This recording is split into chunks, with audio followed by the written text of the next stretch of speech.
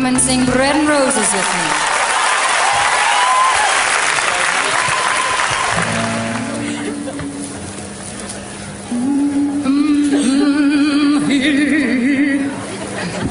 As we go marching, marching in the beauty of the day, a million darkened kitchens, 1,000 mill lofts gray, are touched with all the radiance that a sudden sun discloses. For the people hear us singing, bread and roses, bread and roses. As we go marching, marching, we battle too for men, for they are women's children, and we mother them again. Our life shall not be sweated from birth until life closes. Hearts starve as well as bodies. Give us bread, but give us roses.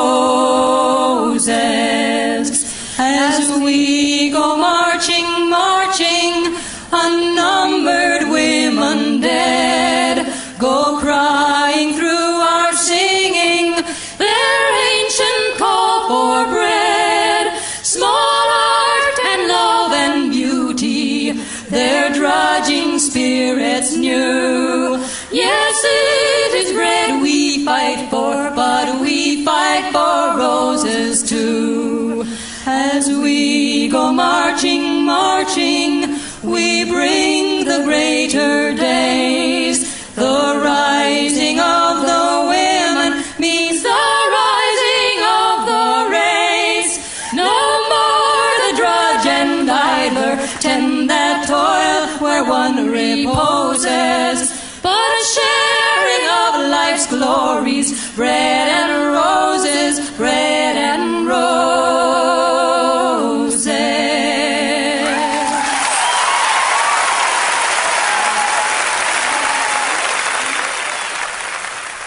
And welcome to the Weekly Review. This is Roman. It's Friday, March 10th, 2017. We are here at Mutiny Radio here in the Mission District in San Francisco. Hope everyone had a good week, did some good things, some positive things, made some change in the world, took down the government. Oh, wait, that hasn't happened yet. Anyway, just trying to spread some inspiring words. And this is more, perhaps I should rephrase what I'm trying to say. I don't think people in positions of power who cause a lot of harm to the world, I don't think they should be there. And there was a big strike on Wednesday, women's strike, and my thinking was that it should continue on until everyone from Travis Kalanick to 45, every misogynist in a position of power, are taken out of power. I think that would be great. It would be a safer world for everyone. There's no reason that these people should be making laws and rules that harm people and tear families apart and have this behavior that other people model themselves after. It's one thing if you're a problematic person in the world. It's another thing if you have extra power and people look up to you, and then you're paid and you run companies and you quote unquote run the country, even though, I mean, gross, no. Ugh. So this is just my thinking of it, that it's dangerous and these people are dangerous and they shouldn't be in power, and we should probably be doing everything we can in order to stop them.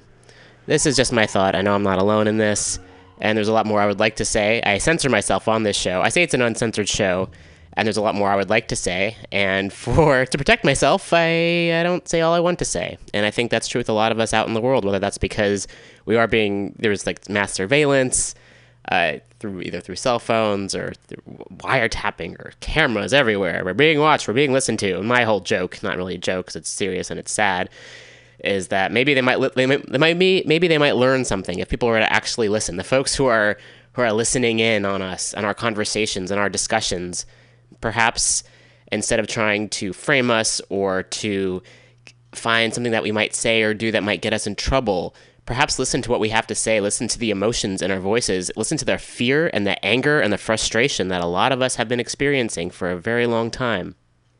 I say that a lot. I say a very long time. But that's true because I'm not just angry at this administration. If you've been listening to the show, that started in the last administration. And there was a lot of stuff that was wrong then, too. A lot of things have been built up. Things that happened before I was born. Things that happened before any of us were born. And these systems have been in place. And this is the world that we've inherited. So what are we going to do to change it? I feel like I'm sounding like Diamond Dave. Not with just the cadence that I'm using. Interesting how we pick up things from people that we spend time with and we hear. So this is one idea, and it's also the current regime is fascistic, and there are folks who still support it. Where to start? Where to begin? So there was the rally on Wednesday, and before that, on Saturday, there were marches around the country, although not too many marches and too many people, I think depending on where you're at. So folks came out to Berkeley, the Civic Center Park, right by the police station, and they were pro-Trump supporters. Ugh, so some of us were out there, anti-Trump people, and things got violent. There were fistfights. There were people who were attacked. There was a lot of name-calling. There was some hat burnings. For the first few hours, the police pretty much stood around the perimeter not doing anything. And one thing, I should try to find the positive, is that a lot of the Trump supporters were really angry at the police. And it's like, now you know how the rest of us feel. And there's so much to even get into. And also, I would encourage folks, if you were there at any rallies, or if you have anything awesome to say, it doesn't have to be awesome. Anything at all. Why did I say awesome? If you were at any of the rallies or protests around, and or if you have information to share, please call. We're at 415-550-0511. Oh, yeah. Anyway, I was assaulted by a police officer. It's not the first time.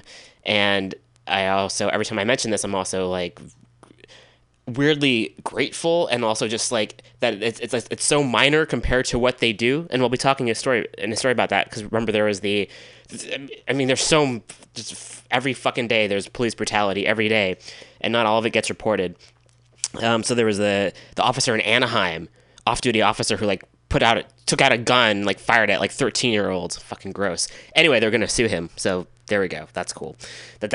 Anyway. But in the grand scheme of things, it's when I get pushed by a police officer, for instance. Of course, I wasn't doing anything fucking wrong. I was standing on the sidewalk, which I guess is a problem.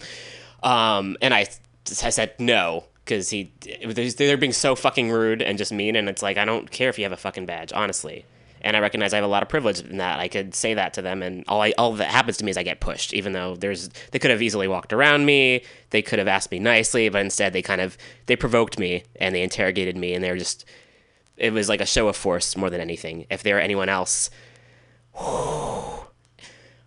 anyway, it was really frustrating. And then compared to all the things that happened with police, it's so minor. I'm actually able to fucking tell the story. So that's why it's important to talk about. Anyway, so for the first few hours, police were not doing anything. People were getting into fistfights. People were hurt. It was bad. And so the night I was able to sleep, and then the night after that, I just couldn't. I was just kind of, I don't know, some PTSD and some just grossness, feeling not good, and I couldn't sleep. So then I got online, which I know is not a good idea. And for some reason, I was trying to find footage of the protests. And I ended up across on the Berkeley Police Department webpage, the Google Yelp page, not a Yelp, but it's, you can rate them, because you can rate everything right now these days. And they have 1.5 out of 5 stars, which doesn't seem very good. And the last few people to comment on it and give them low ratings were pro-Trump supporters who are really angry at the police. And one person had even posted, you're terrible, you didn't help us at all. Trump should defund you. Trump should defund the police department, the Berkeley Police Department. And I thought, how ironic is this that the quote-unquote opponents here have some of the same goals that some of us have, where it's to defund the police department. So that was something. Also, I talked to a woman who was she had a transgender for Trump sign. So I thought, I gotta fucking talk to this person. And we talked for maybe 10, 15 minutes. There's also a Trump supporter that was near her who engaged in conversation as well. And he was more of a libertarian. There definitely were some Nazi fucks there, really angry, gross, vitriolic, fucking disgusting. I talked to a few people there. Yelled at some as well. Some people were just the straight up fucking white supremacist, gross, fuck, just get the fuck away type of people. Other folks were more kind of brainwashed, cops are here to save us. And I'm like, well, maybe you, but not the rest of us. And then I got called an anti-Semite. That was cute. Oh yeah, so going back to the transgender. So we talked for a while, and I really wanted to focus on the issues, because we could talk about like name calling and all these things, and then also try to find what do we have in common, and also why would you defend someone like 45 who has attacked so many people, including trans folks, and the sense I got from this person was that there was some internalized transphobia. I have it. I think it's really difficult to grow up in this society and not internalize any of the biases that are against us. Then also, though, one needs to like act in one's own best self-interest, and I don't have a lot of faith in the system and a lot of candidates, absolutely. So we, agreed that we didn't so there was this idea, oh, well, do you like Hillary Clinton? I said no. And so there was this idea, it's not like just because I don't like one person, I have to like the other. So we agreed on that.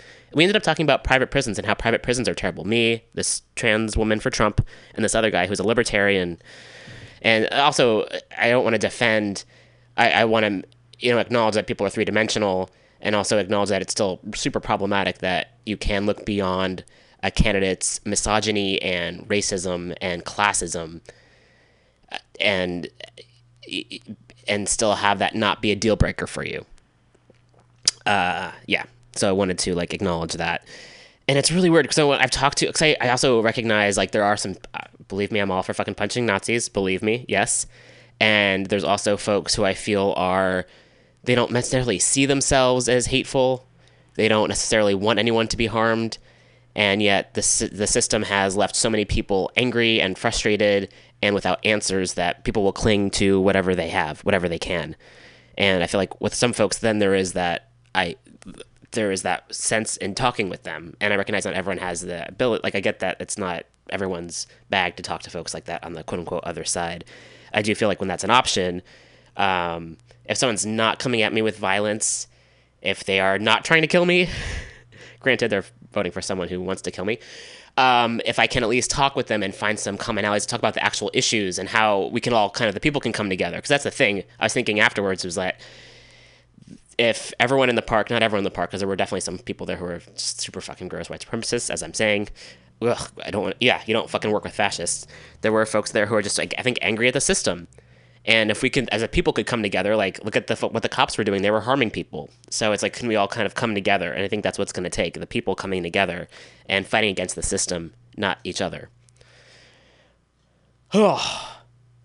So that's a minor report from Saturday.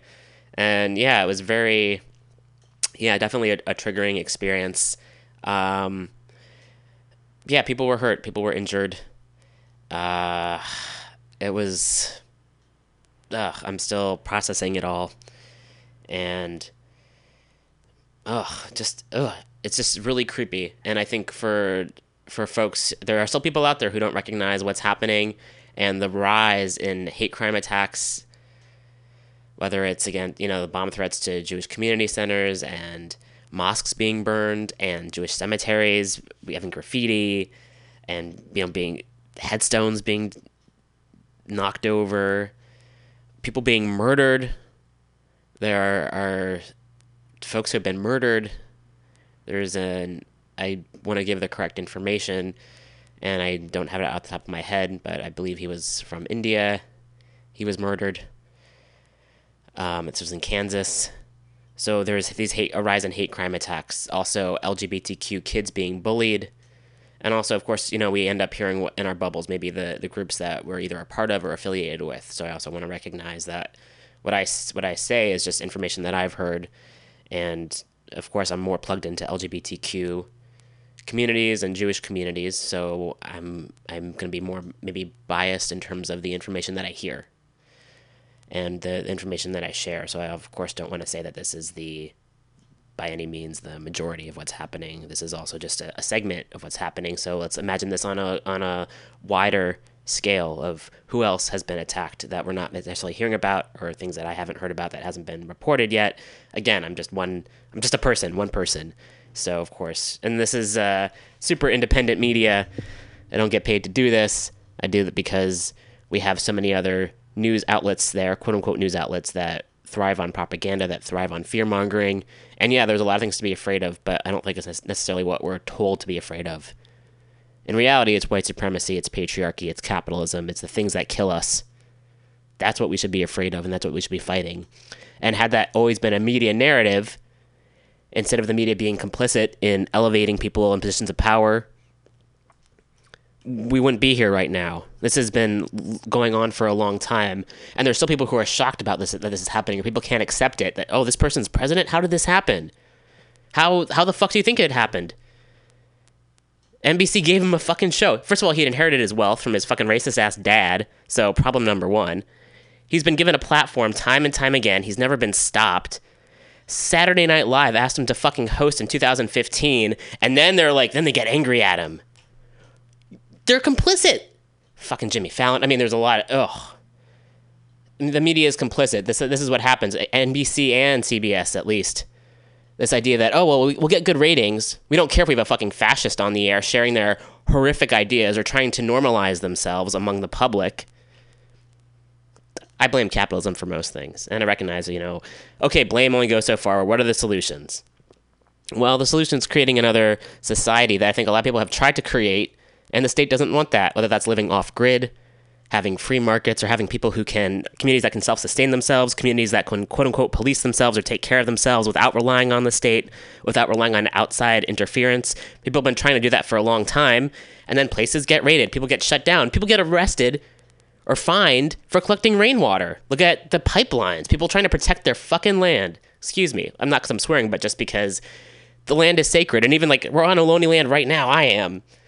It's this ongoing thing. Colonialism never stopped. It wasn't oh, they came in 1492, they murdered people, and then it ended. It's just this ongoing thing. Gentrification is an ongoing thing, and I also recognize my own part in that.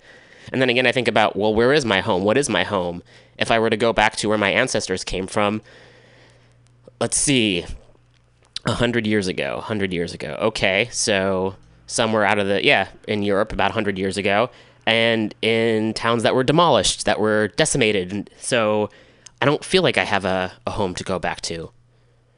And that's just something else I've never been to. I don't necessarily feel, as someone who's of Jewish heritage, I don't feel necessarily a connection with the state of Israel. The military does, similar to what happens here in the United States. I don't align myself with it. I don't feel it represents myself or my interests. And so then what does one do when one have any kind of really personal connection? I've heard of people going there and having a personal connection with it. I don't. I've never been there. I feel really frustrated knowing that this is what happens. And this is how the military feel the same with this country too. So where does one go? Where does one feel safe? Where does one feel at home? And also recognizing if I go somewhere else, it's just this constant idea of being on someone else's land. And I also am very much of the idea that the land doesn't belong to anyone, yet folks kind of come in, they steal the land, they quote-unquote buy it, and then they think they own it. And then put up borders, this false idea of borders. When we talk about deportations and how obscene, there's no sense of history at all. This idea of deporting folks, especially to Mexico, it's the people were here before, and then people create these false ideas of borders, these imaginary borders, and then arrest people for crossing the borders or not having documented paperwork, which sometimes costs thousands of dollars, and sometimes people aren't able to get. Send them in. It's this giant police state. And recognizing that a lot of us have certain, depending on who you are and one's background, there's privileges. So I think for a lot of us, myself included, it's this weird in between. One can recognize things are really problematic, and I have a certain level of safety. I have a certain level of privilege. I can say certain things and do certain things. I can put myself out there in a way. And at the same time, I recognize I'm not doing nearly enough, because my whole thinking is that if we were doing enough, we would, not that it's just super simple to dismantle problematic institutions, as people have been trying to do that for a very long time. It's that I feel if myself included, if I were to do as much as I really could do, then I might not be here right now, and at the same time, there might be more of a change. So this is just one idea of thinking. And there's also, again, a lot that I don't necessarily say out loud, but a lot of us have been thinking about. Right now, at City Hall, there's like nationwide rallies. I shouldn't say just at City Hall. So in California, New York, Michigan, and Virginia, it's Yemeni Americans United Against the Muslim Ban 2.0. And there's a hashtag, Yemen is against ban, hashtag no ban, no wall. So there's rallies happening nationwide at City Hall. There's a press conference today at 12:30. There's a Friday service at 1 p.m. and there's a march and rally at Civic Center at 2 p.m. So if you're listening to this and you're in the Bay Area and would like to join and support, please check that out.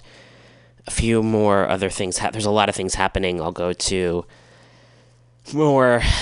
That's the good thing, is that a lot of people are taking action. There's oftentimes actions, trainings, workshops happening at the same time. So that's a good thing. People are positive. Please don't assume that I'm a pessimist. I'm an optimist. I might sound cranky and angry, and I think it's a very realistic thing. If one isn't angry about what's happening, then where's your fucking heart? So, and also it just feels better. It feels better to acknowledge it and to recognize, all right, I maybe could do more. I feel that way. And also one makes mistakes, recognizing that with either language one uses or what one does. We have to keep on learning. And, also if someone calls you out, to be open to that and to accept that and to learn from one another. Okay. And I'm saying that for myself as much as I'm not trying to lecture anyone. I hope that comes across to the listeners. I oftentimes am like, oh, I could have done this differently, or I could have said this differently, or I could lend my support in a different way based on what I'm able to do. So just wanting to put that out there. Celebrate International Women's Day, which should be every fucking day. It should never end until women take over. I stand behind that 100%. I will never censor myself. I've been saying that since back when Molly was co-hosting the show. I would say, hey, women need to take over. Get out in the fucking streets. Arm yourselves. Women take over. I still believe that. Even now, more than ever. Please make it intersectional. And women, yeah, take the fuck over. Please. Please. All right. Celebrate International Women's Day, when the future of women is being fought out all over the world. Break the chains. Unleash the fury of women as a mighty force for revolution. In the name of humanity, we refuse to accept a fascist America. Speakers, music, and refreshments come together with others to celebrate International Women's Day, share your thinking and dreams, and how we can oust this fascist regime, and further, engage with a real revolutionary path to liberation of women and all of humanity. And this is happening at 6:30 p.m., Sunday, March 12th at Revolution Books in Berkeley, and that's at 2444 Durant Avenue. And you can go to revolutionbooks.org. That's one thing that's happening. There's a lot more things happening. Keep listening.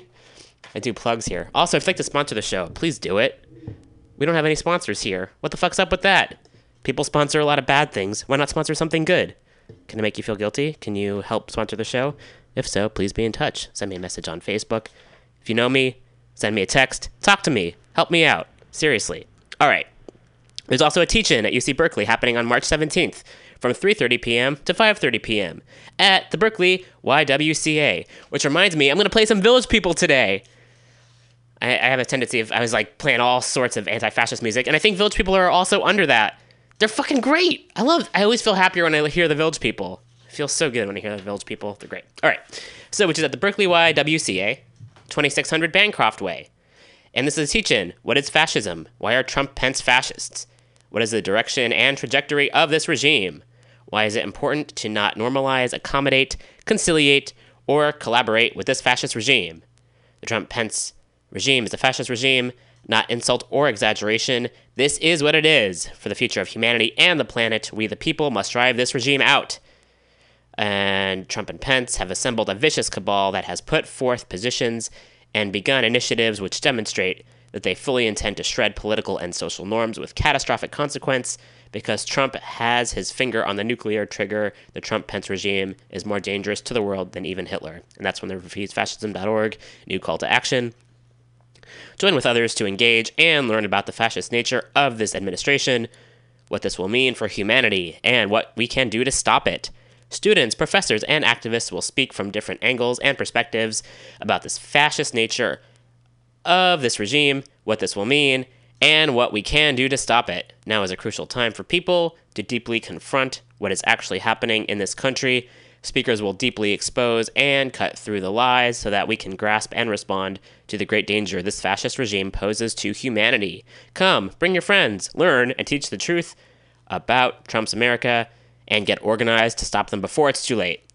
Event will include Deborah Blocker, professor from the French department at UC Berkeley, Jonathan Simon, who's a professor School of Law at UC Berkeley, and Refuse Fascism, SF Bay Area. Additional speakers to be announced.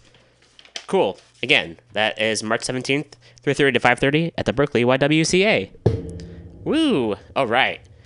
If you thought that was all that was happening, you're incorrect, because there's a lot more that's happening.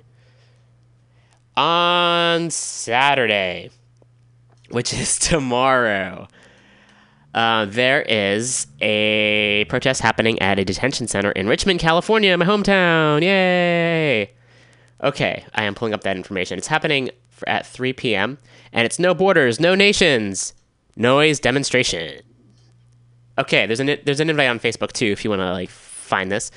So, again, it's No Borders, No Nations, Noise Demo. And this is at the West County Detention Facility at 5555 Giant Highway in Richmond. And it's tomorrow, Saturday, from 3 p.m. to 8 p.m. Let's read about the details. In recognition of International Women's Day, AF3IRM, SF Bay Area, calls on the community to join us in solidarity with all immigrants for a noise demonstration outside of the Bay Area's largest ICE detention facility, the Contra Costa West County Detention Facility in Richmond, California.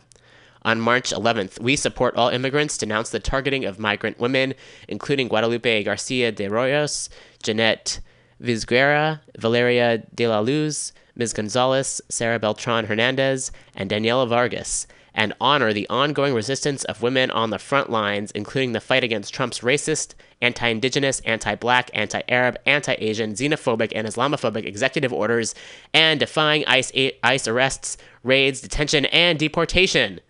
Our solidarity breaks through walls. Bring pots and pans, drums, noisemakers, bullhorns, music, signs, your voice, your friends.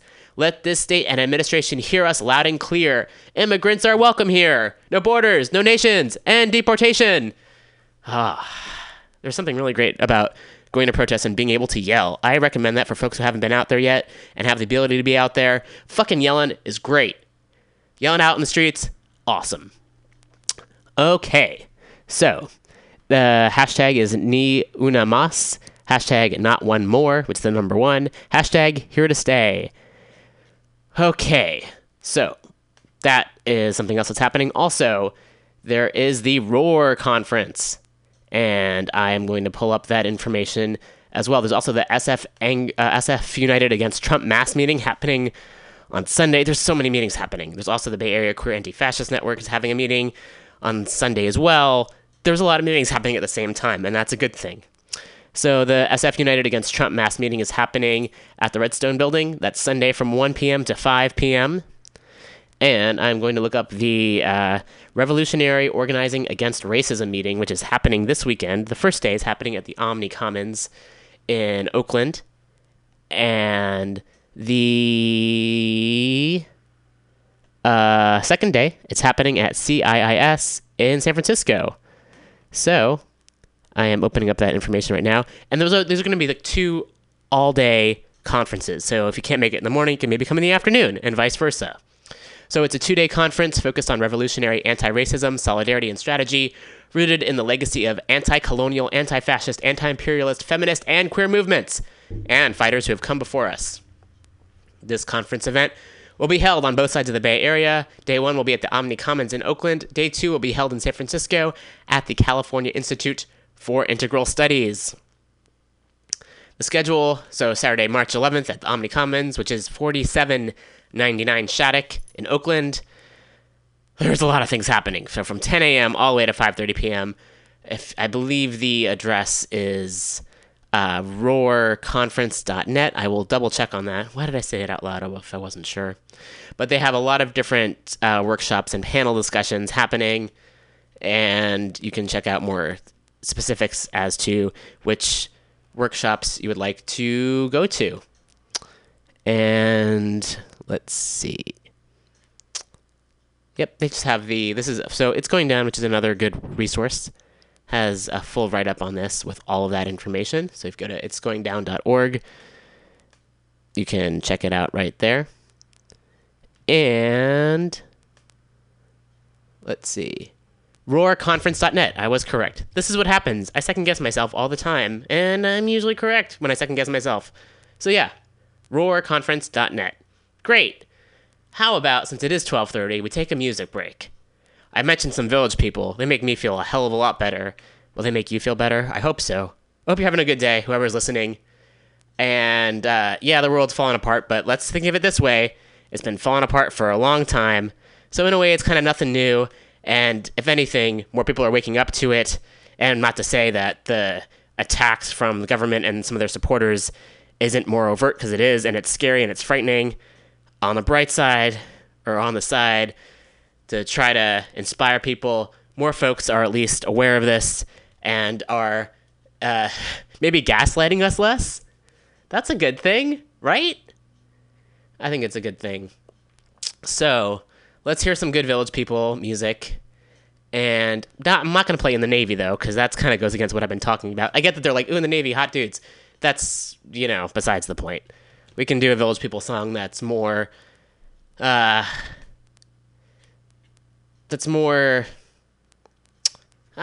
pro-gay, I guess. Or a song that's more just for everyone. So this is one of my favorites. Wasn't one of their bigger hits, but I think it should have been, and it's still very relevant.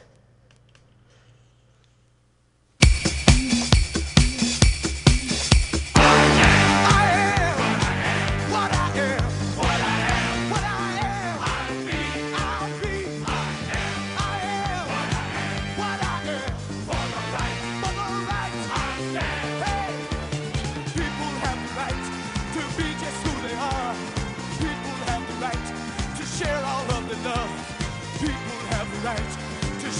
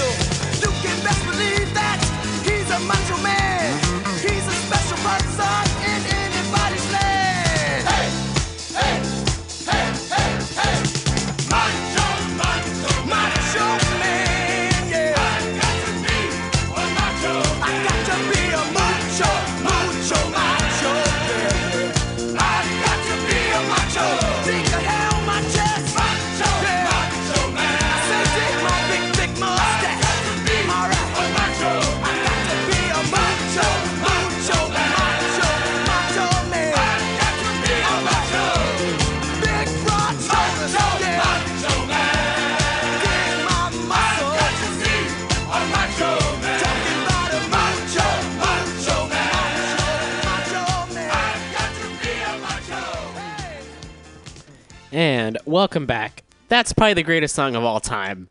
It's up there for me. I fucking love it. Macho Man. How can that song not make you feel good? So good. So good. Okay. We open up the show with Joan Baez with Bread and Roses. I thought that would be a good one to start off the show with. And yeah. Having some water. I'm going to do something fun right now. I'm going to say a good news story. It happens sometimes. I feel like this is like the Where's Waldo of the news program. Every week for like 2 hours, occasionally there's one or two news stories that are something positive. And I think that's really important to recognize that there are some good things happening in the world, despite all of the treacherous things we hear about, despite man's inhumanity to man, and a lot of the terrible things that are happening. It's also important to recognize the fun and or good and or positive things that are happening, so we recognize it's not a complete loss. So this comes from the Daily Grind.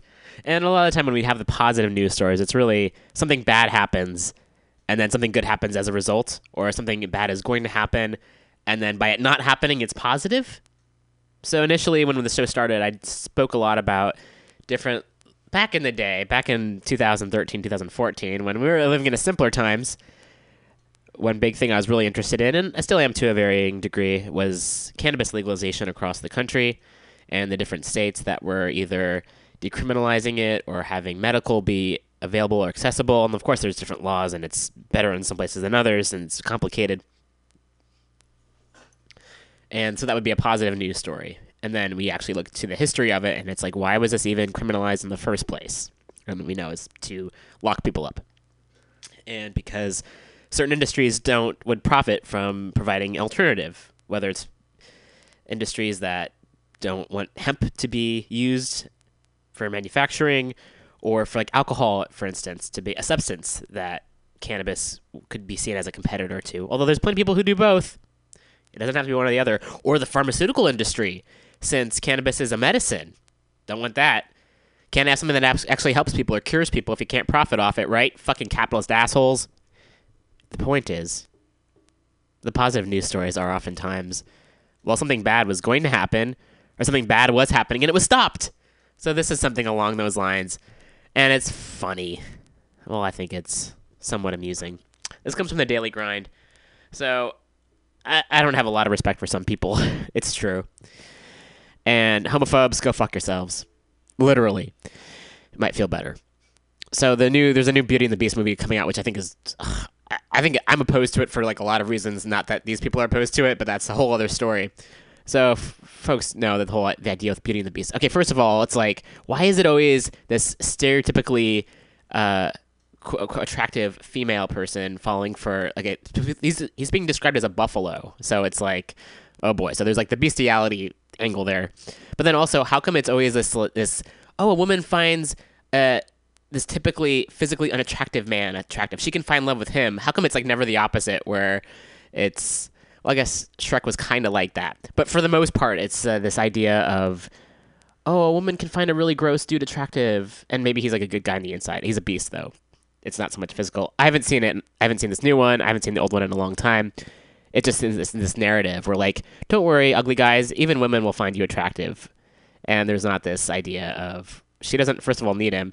Second of all, how about the story of men finding women attractive who might not live up to certain ridiculous standards of what they deem as beautiful? I don't even give a shit, really. I guess I said that's a lie. I do give a shit because I'm talking about it, so clearly I care. This is not even what people are upset about, though. They're not upset about the bestiality angle or the sexism of this idea. And apparently she's also, I forget in the story, that she's kind of like kidnapped and she like has to like work for free. So that's so there's a lot of problems. One of the characters is like gay, and so some theaters are like, oh my gosh, we can't have a gay character in this movie. We can't play it. We can't show this. However, anyone who's ever fucking worked on any movie production or any environment ever knows gay people, queer people are everywhere. So you pretty much have to like not show anything. If you're really against gay people participating in your life, you should probably just live by yourself. But then not even then, because you're probably also gay yourself if you're that offended by it. Like there's some kind of internalized homophobia thing going on. Gay people are everywhere is the point. Alabama theater bans Beauty and the Beast, accidentally replaces it with drag queen documentary. Aha. And of course, it's like accidentally. In improv, there's a saying, there's no such thing as mistakes. This is written by Danielle Acosta, and this came out on March 9th. And this is from The Daily Grind. Oh, how sweet it is. After refusing to screen Beauty and the Beast because of its newly revealed gay character, an Alabama theater accidentally scheduled a film about drag queens in its place. The Henniger Drive-In mistakenly scheduled Fierce, a film about the International Drag Festival in Texas. When life drags you down, drag it up, reads the film's tagline.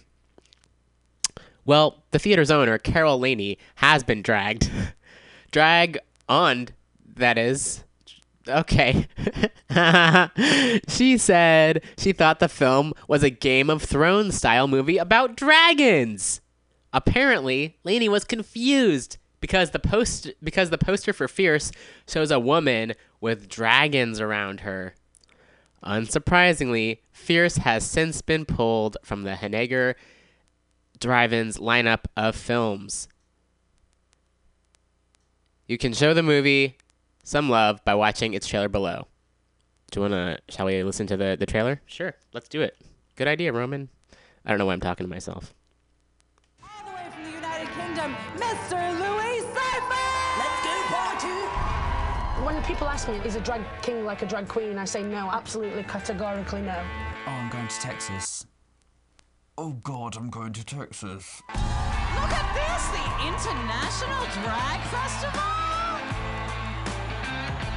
This is a big deal when people want to travel across the pond to come to the United States. The British are coming. I love the Brits. It'll be queens, kings, this, that, the other, everyone in one big melting pot. It's going to be fabulous. If we can legitimize and really show the world that drag is an actual legitimate art form, people are going to be pulled in and want to see these artists.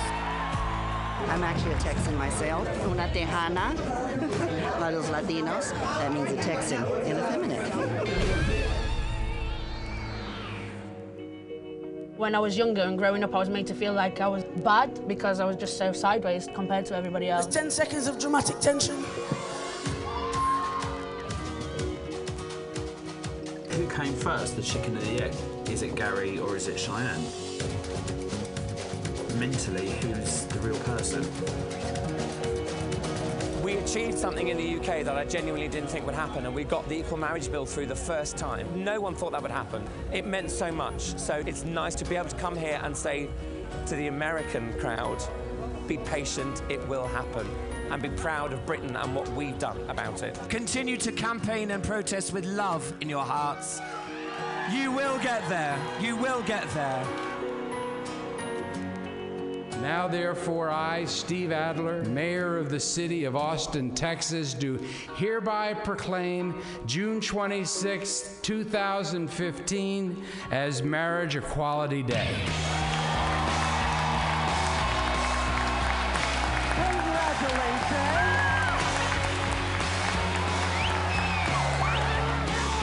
We made history. We're making history. And for that, I'm feeling proud, really proud. Let's start building equality for all today. How can anyone say no to us now? We're unstoppable. We just got to keep it going, keep it going. Drag queens have a voice in the community, and it's up to us to use it. Kate Austin wins!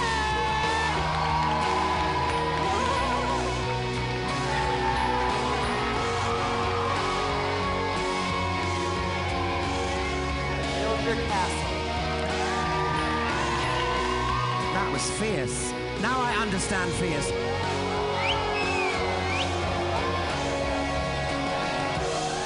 I'm fierce, Vanity Von Glow is fierce, Sadie Sinner is fierce, Meth is fierce, Myra Dubois is fierce, Bag of Chips is sassy.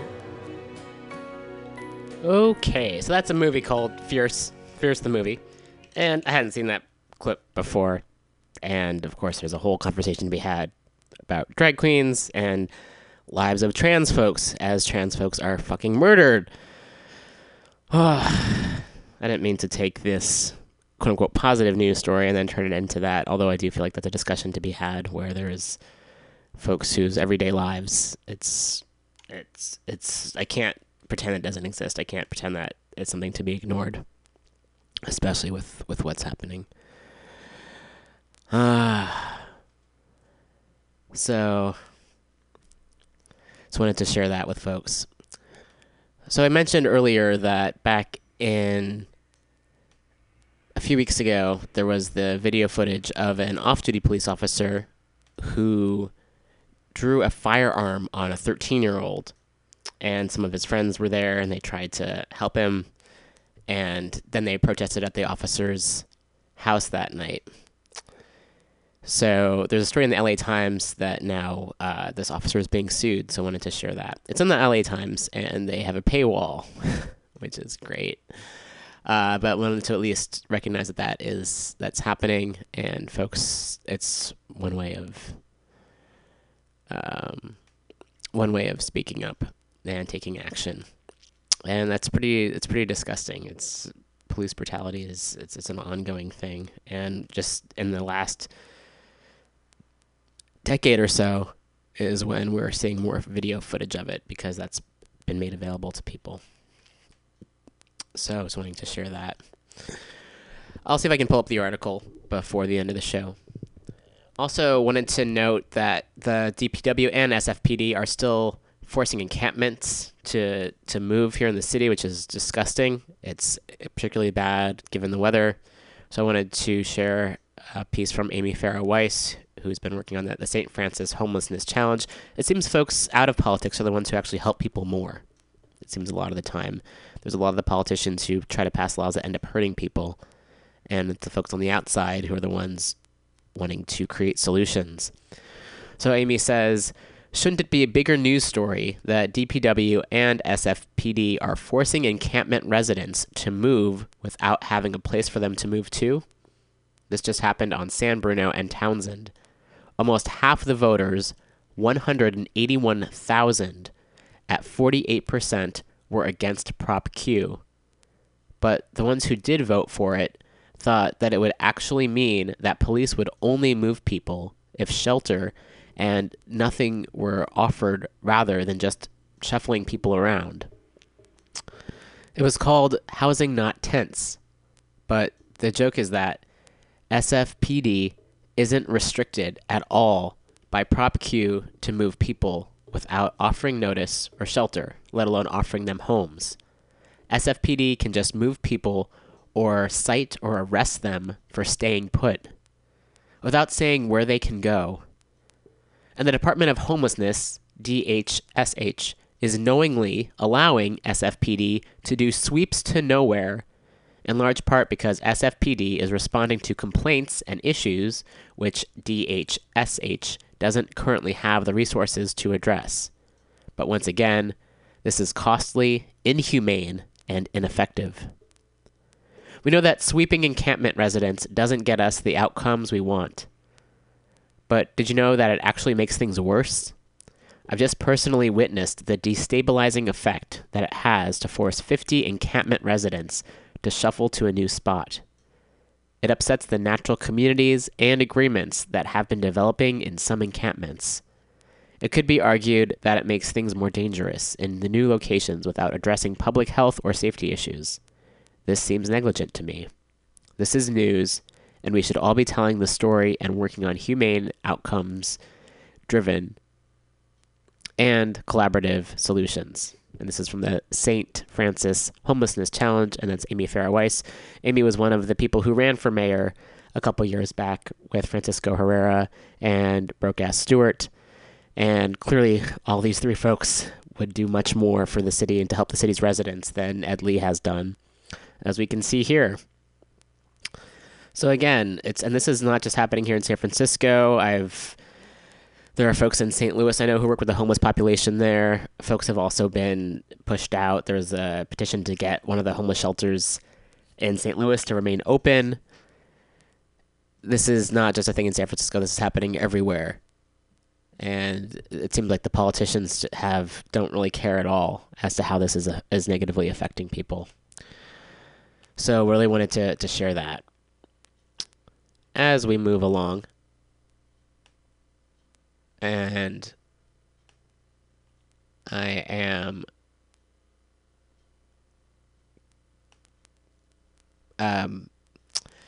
going to share another story, and this is from Salon. Now, there seems to be a lot of infighting on the left, as there always has been, and I think that's part of the problem. There's definitely like the folks out there who are attacking us, and then on the inside we kind of attack ourselves and or don't quite trust each other. Or there's people who have a lot of faith in the system or are just going to, hey, let's just wait until 2018. Let's wait till 2020. Let's elect someone to save us.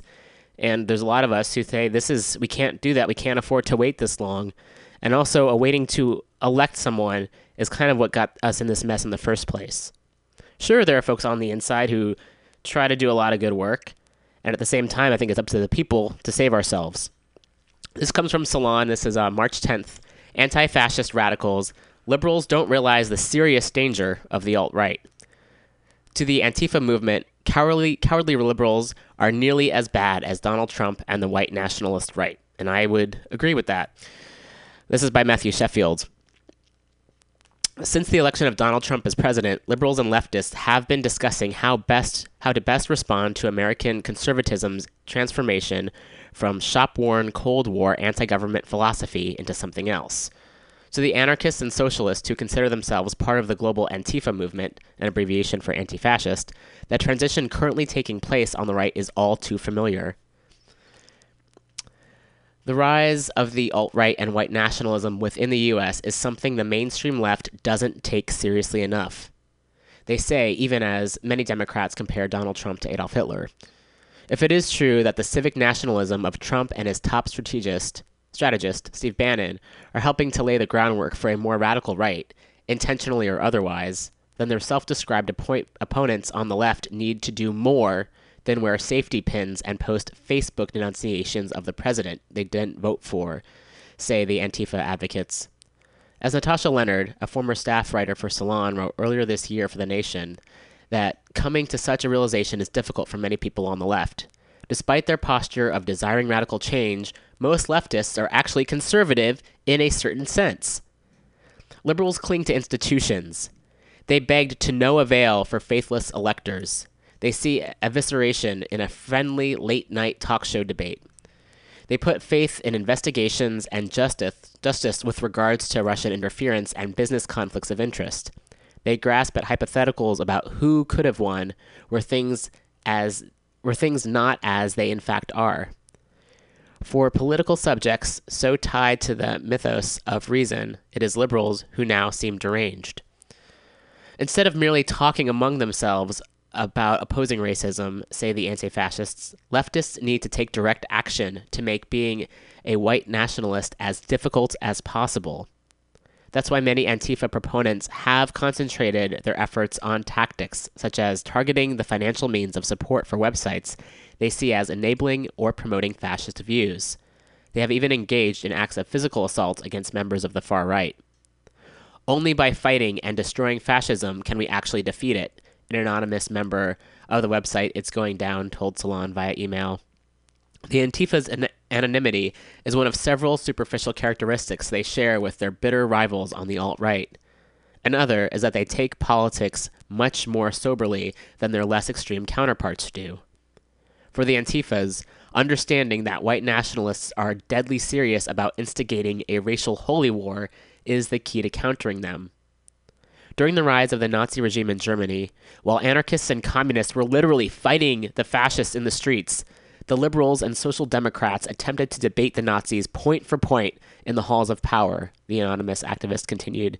This did nothing, and also normalized the positions of the Nazis and also made them into legitimate positions. The center-left's desire for an open society is its critical weakness. Members of a Nebraska-based Antifa collective told Salon via email because viewpoints that want to deny all free speech cannot be allowed to speak freely. Liberalism has proven itself unable to prevent the rise of fascism over and over again, the activist wrote. By the time liberals are comfortable with cracking down on fascism, it's almost always too late. Antifa wants to make sure that no roots can take hold, that every attempt to organize and recruit for the fascist agenda is physically confronted and shut down. Beyond targeting far-right activists' financial means and showing up to physically confront them at their events, many Antifa activists have made it their mission to expose the true identities of popular alt-right figures so they cannot hide behind pseudonyms. The Nebraska activists provided an example of this tactic in December when they exposed the identity of Cooper Ward, a University of Nebraska student who was outed as the co-host of a popular neo-Nazi podcast. He quit the podcast program after being identified and hasn't returned. Building a fan base through overt racism has become much easier in the eyes of some Antifa radicals, thanks in part to the mainstream media, several of the leftist activists told Salon.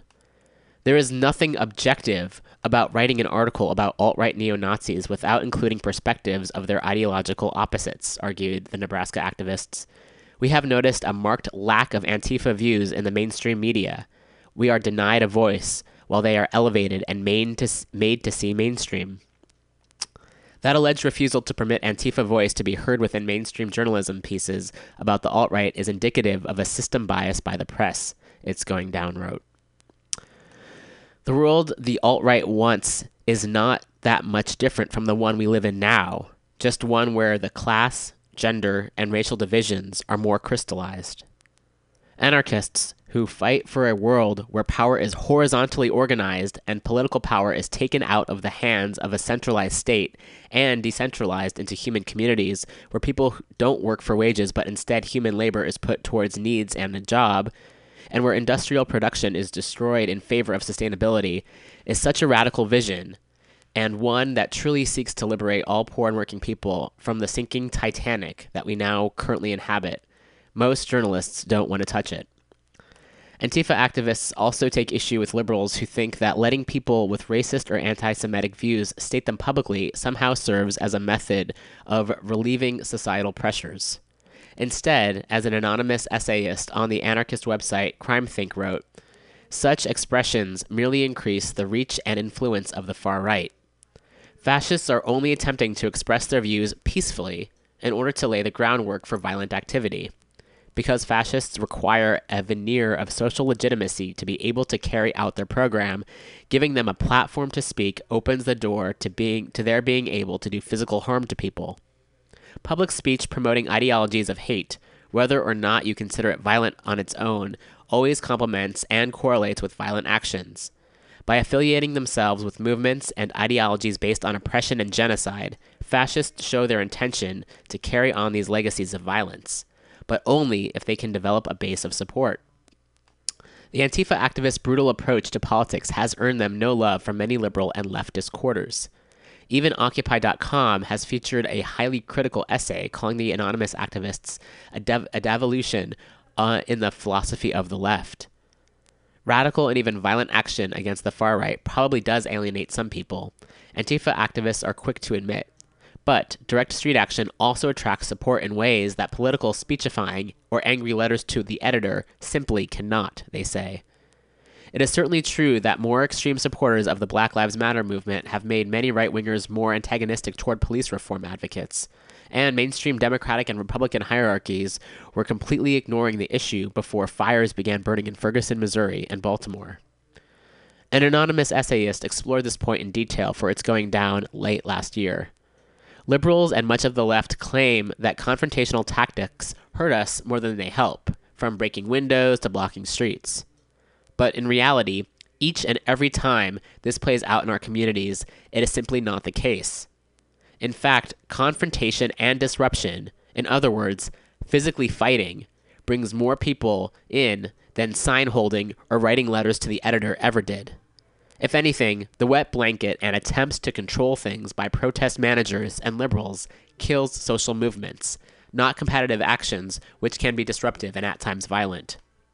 We see this playing out in every social struggle and movement. The riots, blockades, and clashes with police in Occupy Oakland grew the size and scale of the movement and were themselves informed by the Oscar Grant riots and student occupations of several years prior. The Ferguson insurrection inspired youth across the country and led to other uprisings and rebellions which pulled in tens of thousands. Despite leaders within the Black Lives Matter movement attempting to endorse the Democrats, channel the movement back into politics and reduce it to simple reforms, the movement continues to evolve and remain combative and disruptive over a period of several years. Liberals and leftists claim that confrontational actions scare away people from getting involved, but we find the opposite to be true. When people see a struggle is real, when there is skin in the game, something to fight for, and people are putting their bodies on the line, they often come out in droves. It is symbolic and legalistic protest, which is pointless and doesn't work and ends up turning many people away. By definition, the Antifa arguments are both radical and controversial. The unanswered question is whether liberals, moderates, and others who oppose the radical right can learn something from the Antifa activists' confrontational stance. Or will the violent tactics they advocate only worsen tensions in a divided society and beget more violence? All right, so this is author's perspective, and I appreciate that they are giving voice to anarchists and folks who are putting their bodies on the line. I mean, that's the thing. People say there was this debate happening and folks who are saying, oh, you shouldn't punch Nazis. And the question is, first of all, why? And also, when do you stop them? Do you wait till people are marching in the streets, rounding people up? When do you start fighting back? Yeah, it's uncomfortable. And at the same time, looking at history, if people had fought back a lot sooner, had realized what a threat this was, and fought back, then things would not have progressed as they did. All right, it's 1:05. We are also taking calls here at the station all the time. 415-550-0511. Please do give us a call, especially if you're at any of the protests this week. Any coming up, anything information to share, please do call 415-550-0511. And we'll play some more music, thinking about something that will be good for folks. Doesn't even have to be good, but something that's pleasant. And yeah. So here we go.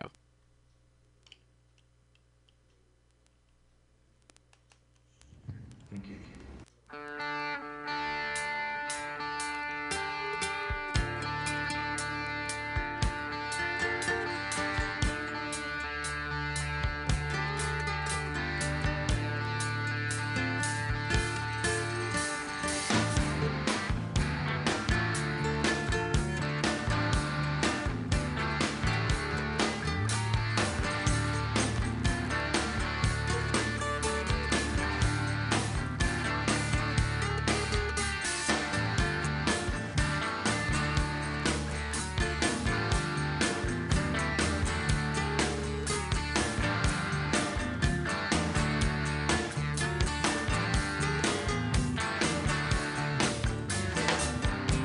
can't depend on your family.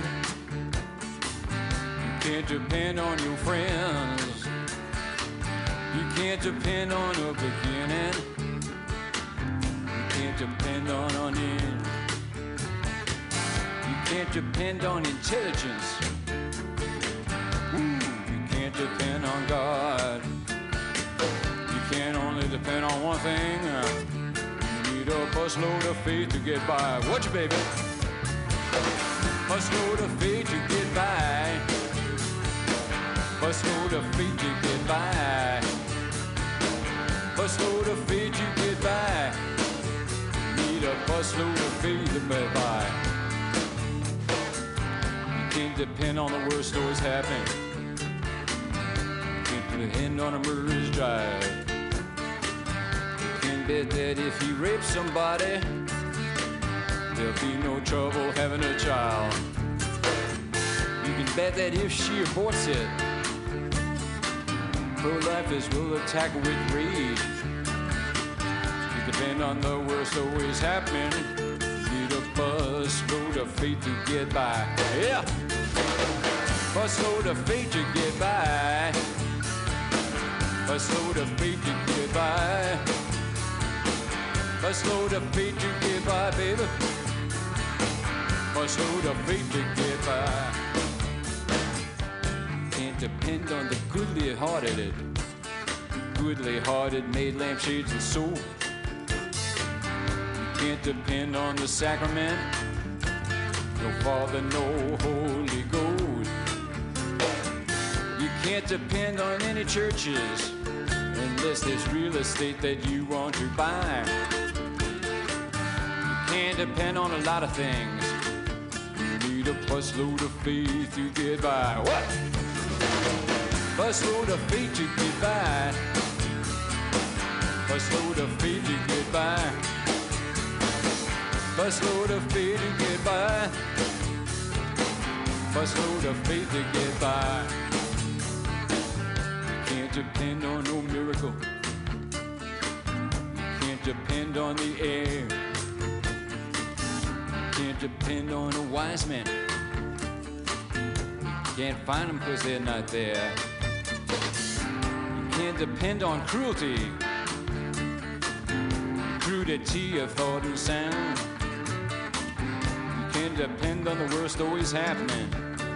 You need a busload of faith to get by. Huh! Busload of faith to get by. Busload of faith to get by. Busload of faith to get by. Busload of faith to get by.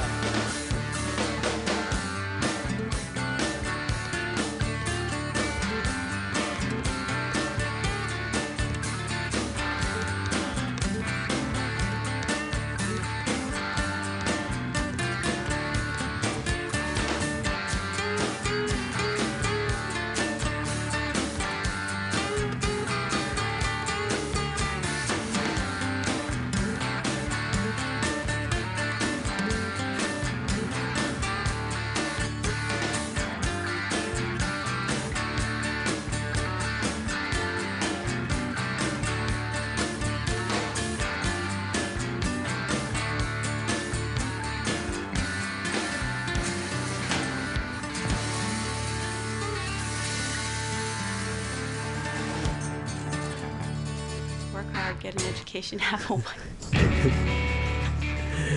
And welcome back to the Weekly Review. Joined here by Mona Lisa Wallace, civil rights attorney and activist. Mona Lisa, thank you for being here. Oh, I'm so excited to be here. It's a beautiful day in San Francisco. Yeah. Yeah, so we were discussing violence, of course, which has been in this country since forever, pretty much. Yep. And how it's... Since the colonization. Yes. Studies history of violence against nature and people and humanity, a culture of violence against women. Yeah. And it seems like now people are somehow, this idea of like waking up, and even though it's been here since it's been here for hundreds of years. Yeah, like at the same time, it's been a culture of peace where, you know, the Quakers and the original people who came here to flee religious persecution from Europe, and the people who came here prior to that from, you know, what we're learning is like Polynesian and people who traveled the globe long before the Europeans had reached the point of having cities and things. They were still living in caves. In Asia, there was a very high developed language and culture, and they traveled all around the globe and populated all around the globe.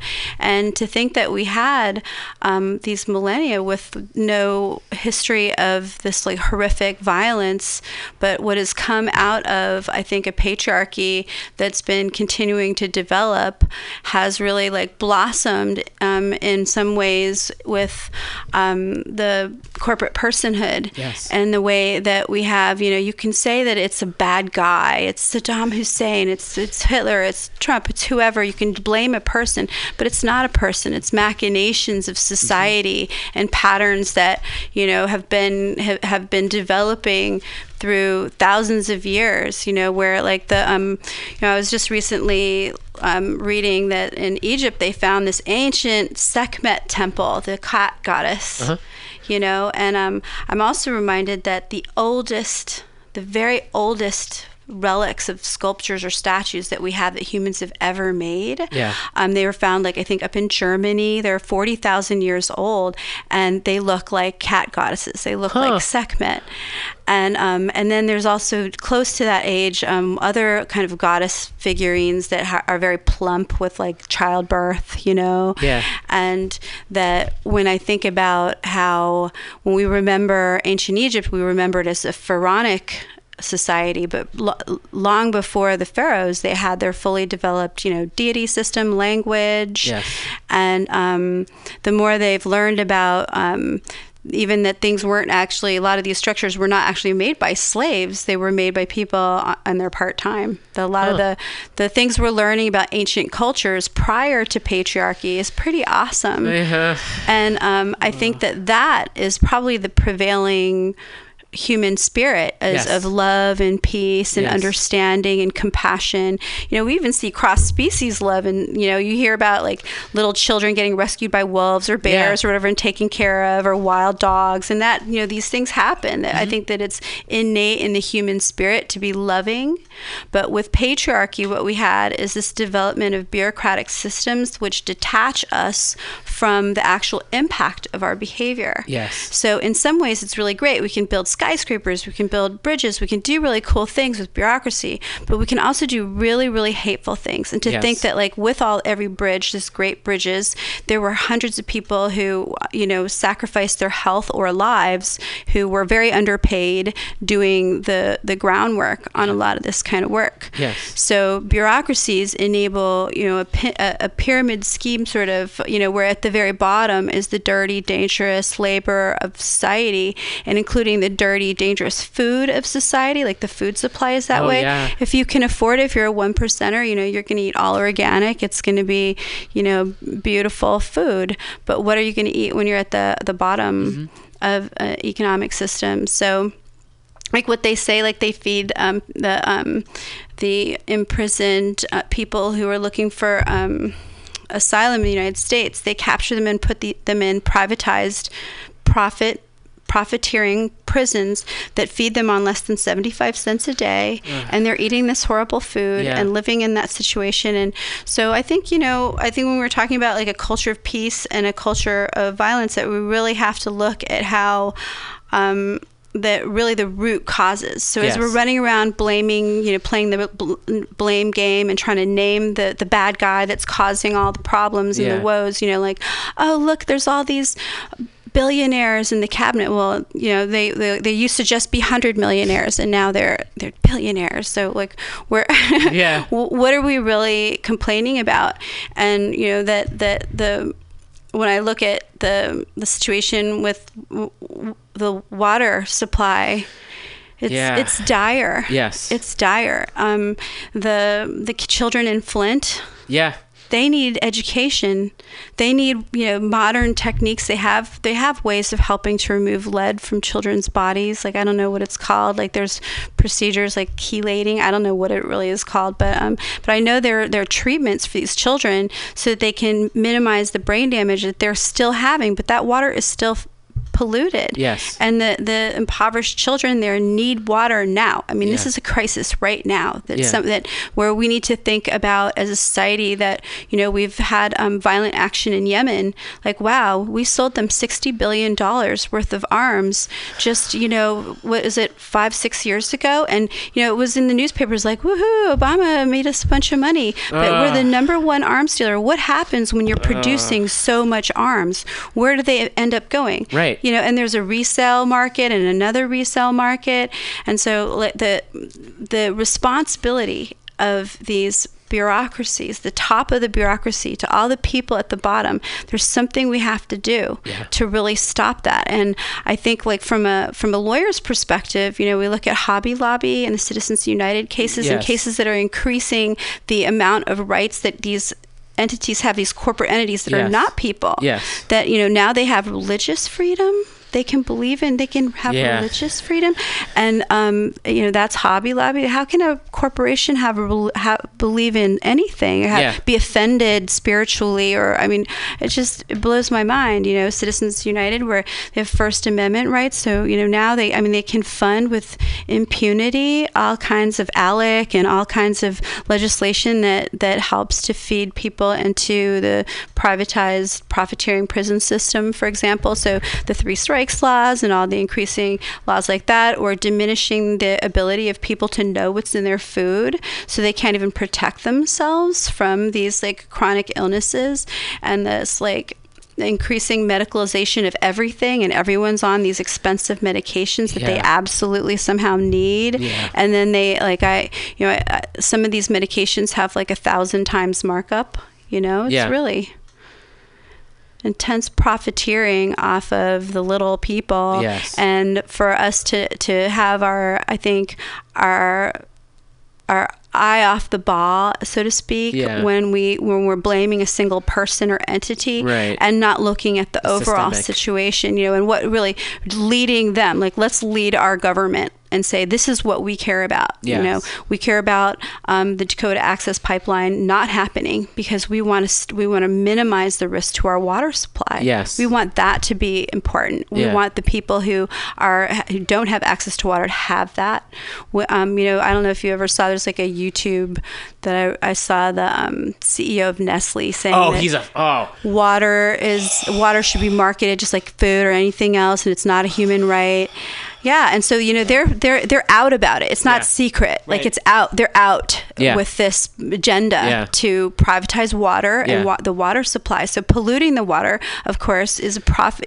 Makes a lot of money for bottled water companies. And again, we have that happening here in Mount Shasta, where the people are being basically railroaded through without like the right environmental impact reports done about, like, again, allowing a major water bottling company to come and just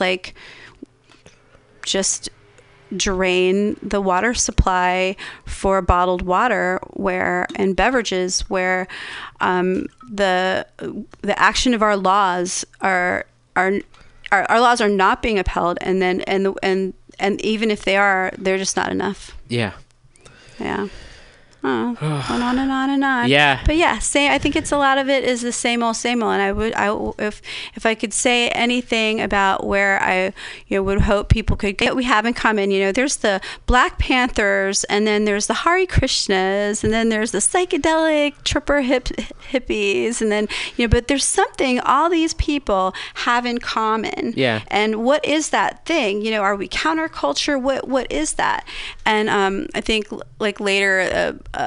There's this theorist Paul Ray, and he wrote about the cultural creatives, but basically that in that summer of love and in the gathering of tribes, and during that time where people found that there is a unity among these people, the LGBTQ community, there's what is this common thread that everyone has, and the labor movement, the feminist movement, and so the common thread is this just I believe like innate human respect for and love for each other, just like every beautiful brand new child, no matter what race or religion is their parents or not religion or whatever, is just adorable and wonderful and a gift to the world. And I think that we innately know that. And through through capitalism or through the media, one growing up in this country, one gets brainwashed to run away from that. I think run away from what's innate, or run away from what is our authentic our love for each other, for each and every other person, and respect for each and every other person. And I think that also the myth of individuality, where we can do something on our own, or this idea of pulling oneself up by the bootstraps instead of collaboration, and it's more based on competition instead. Like all these ideas are kind of tools of this pathological culture of violence that we live in, and that we can deprogram ourselves to those lies and myths. And I appreciate your work, because I see that you work hard to do that. I try. It's easy. It's not hard.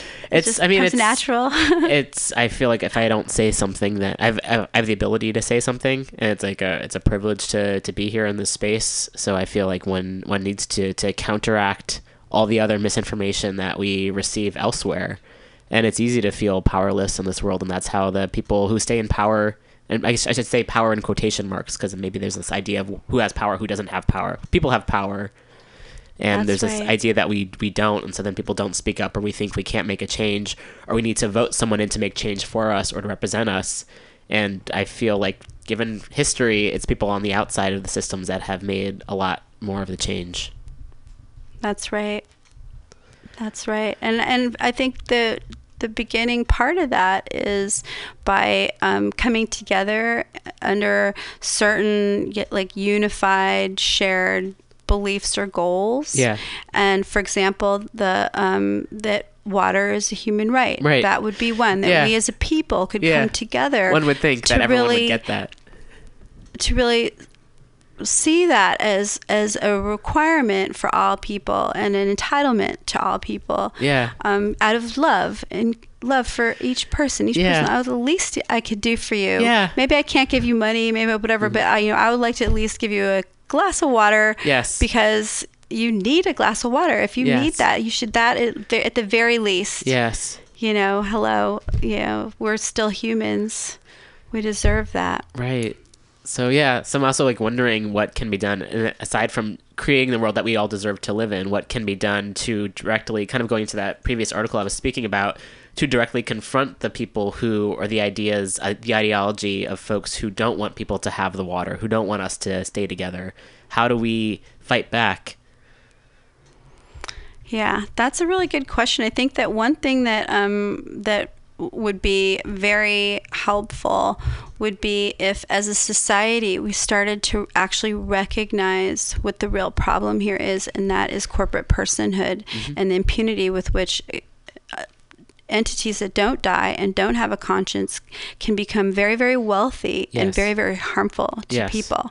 So in a way, it's like a type of AI, philosophically speaking. I see. And so that if we could understand that and remove the impunity, so this can go from all different levels, but having to do with the ability, for example, people die. We're mortal. Yeah. And but we've passed these laws. A lot of states, California, Arizona, have passed states have passed these wonderful laws that help protect people from their property tax going up too high when they're aging. Yeah. Because if suddenly you bought a little shack in Palo Alto and for $18,000 in 1952, and now it's worth $1 million or $5 million even, that your property tax could be way more than your Social Security check or something, right? So, hey, let's lock in your property tax rate until you die or sell your house. Yeah. And that way it can't go up too high and stress you out too much, even if your neighborhood goes up in value. Yes. And that's a wonderful rule, and we should have that and I think all the states should have laws like that. But the problem is because corporations never die, they don't have to continue to increase their property tax. I see. And anytime anybody tries to do anything about it in a state, they're going, oh, then all the businesses will leave our state and go to another state.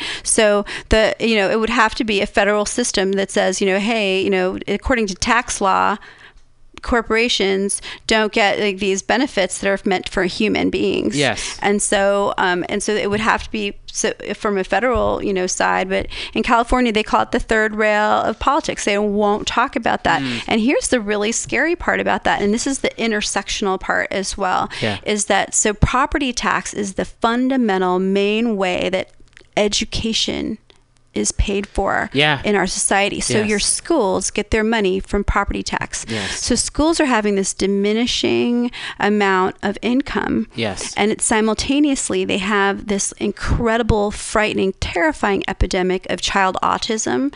So in a typical school, if you have a couple grades of every 2 first grades, 2 second grades, 2 whatever, then statistically, since 1 in 88 kids is has autism or on the autism spectrum in California, and in Utah 1 in 44, you can see typically why a typical Utah elementary school, for example, would have someone on the spectrum in every single grade level, which used to not be the case. And so the amount of resources that we need for the schools and the dynamic that's changing in the schools is very important. And the school food system is supplied through a federal system that has trans fat, even though the FDA said there's no amount of trans fat is edible, it still has trans fat. It's in heated plastic, which is, we also know that, these are endocrine disrupting, the biphenyl or whatever, those chemicals actually are extremely problematic in our food and water supply, Yeah. especially for children, because they're the ones who are more sensitive to hormonal changes. Yes. So, and pregnant women, of course. So, we see the system where the property tax issue and the corporate personhood, it kind of doubles up on itself. So now the schools aren't paid for, and the schools are dealing with this problem. What's causing the problem could have something to do with the externalities of corporate activities that are causing the plastics and the chemicals to leach into our food and water supply. For example, in Flint, their school system has to deal with this. Yes. Okay, now how is the school system funded? And who's paying for those schools? How does that work? So the whole thing comes around into itself. And the recent thing where people for years have been saying, the public school system is failing. We need to defund it or reorganize it. And the music was taken away, the art was taken away, and the reality is that they're in survival mode. Mm-hmm. It's like judging somebody who is unemployed and who has no money for how can you judge somebody who's doing their best with the scraps that they have? Yes. And so that what we need to do is really think about how this corporate personhood, going back to what we're talking about, is like, what can we do? Yeah. And I think number one is to ask ourselves, what does corporate personhood have to do with this problem? Yeah.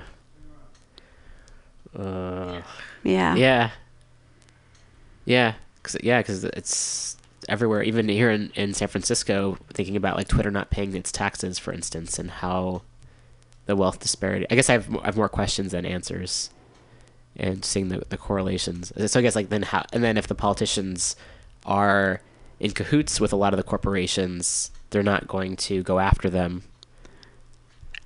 How do politicians get their money to advertise and get elected? Where do they get that money? From the people? Or from lobbyists? I mean, that's when they ask for donate to me and I'll represent you, and then they end up not. Corporations. Corporations, okay. Mm-hmm. Yeah. PACs. Yes, yeah. Yeah. And so corporations can put money into politicians secretly even. Right. And so that's there. Yeah. That's there. Ugh. So I just feel like we're up against a lot. So yeah. I think that we're up against a lot, but it's still, I think if we have that clarity that how corporate personhood is responsible to a large degree for a lot of the problems that seem insurmountable, that what we could do is look to how we can resolve that. Yeah. And then see how all the rest of it dismantles and how it falls out. Because I ultimately really, really do trust people. Yeah. I love people. Yeah. I trust people. I look in people's eyes, and wherever their, experience has been in the world or whatever, I feel like they don't want to hurt me. They don't want to hurt anyone. Like, people are just loving. Somebody's child at some point is in those eyes, no matter how old they are. You know, I believe in people, but what I don't believe is in corporations. They don't love us. Yeah, that's true. So if love is the answer, if love is the answer, when we've got to remember that corporations don't love us. Not their pharmaceutical corporations or fuel company corporations, insurance corporations. Why can't we have single payer healthcare? Why there's so many wonderful healing doctors, like people who have just so much healing energy, and they study so hard, and they really care about you, and they want to treat you, they want to take care of you. But in order to do that, there's a stack of paperwork and all kinds of checks have to go everywhere, and they're not going to go to your doctor, and they're not going to go to you. It's all coming through all this machinations of paperwork, all because of insurance companies. That there is a huge amount of, and then they'll say, oh, well, we're going to approximate, we're going to give these people, as long as you have to go through all that billing paperwork, all that, like every Advil or ibuprofen or whatever is $9 or whatever they charge, and go through all that, and somebody's got to count it and tally it and count for it and allocate 20% of that cost goes from here into you, and that's part your copay or blah, blah, blah, all that math and all that work. And none of that had to do with making you better. Right. Absolutely. And the medication that you need, that there's such a thing as incentivizing, and we should incentivize innovation in medical care. But sometimes the older medicine is better, and and the newer medicine is just more heavily marketed. Right. And sometimes the medicine that you're given has 1,000-time profit markup, even though it isn't even necessarily the best medicine for what you need. So we need to really just take out some of the profit motive from some of the things that we're doing, and trust in actual human people and not corporate persons to make decisions for people. Absolutely. That sounds like a world I want to live in, for sure. Yay. It's the world we do live in, right? Yeah. We are. Corporations are constructs. Yeah, that's true. That's really good to remember. I feel like it's tricky, especially because I also recognize one can also vote with one's money. Like we can boycott places, and we can choose where we choose to spend money.